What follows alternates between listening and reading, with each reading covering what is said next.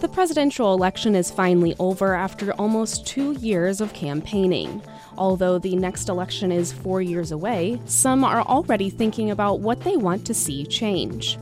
The outlet's Reagan McCurley talks to several Ohio University students about what they hope to see different in the next election.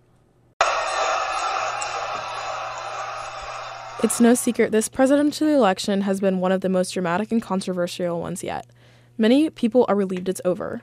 Although it's only been about a week since the ballots have been cast, this unusual election has made many people think about the political system in America and how things are handled. There are 4 years until the next presidential election, but that hasn't stopped some students at Ohio University from thinking about what could go better the next time around. Sophomore Russell Heltman said he would like to see candidates discuss relevant topics during the debates. He felt this year's nominees were more focused on lashing out at each other rather than talking about important matters.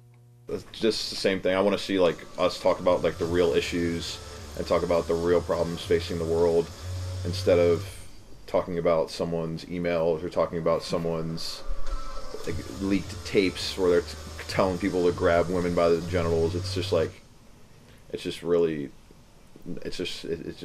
just makes you ask how did we get here? There were many speculations concerning each candidate, and as time went on, it seemed as though people weren't giving the race much consideration. Sophomore Lauren Worley hopes to see American citizens take the election a bit more seriously in 2020.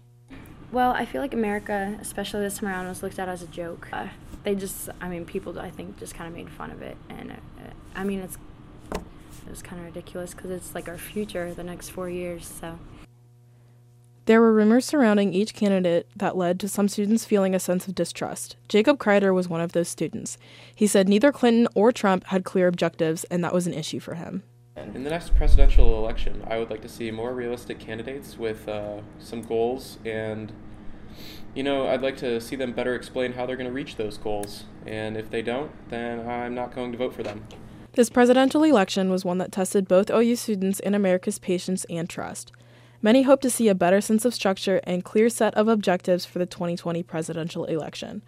But for now, there's a new president to be sworn in and a transition period between the old and the new. For the outlet, I'm Reagan McCurley.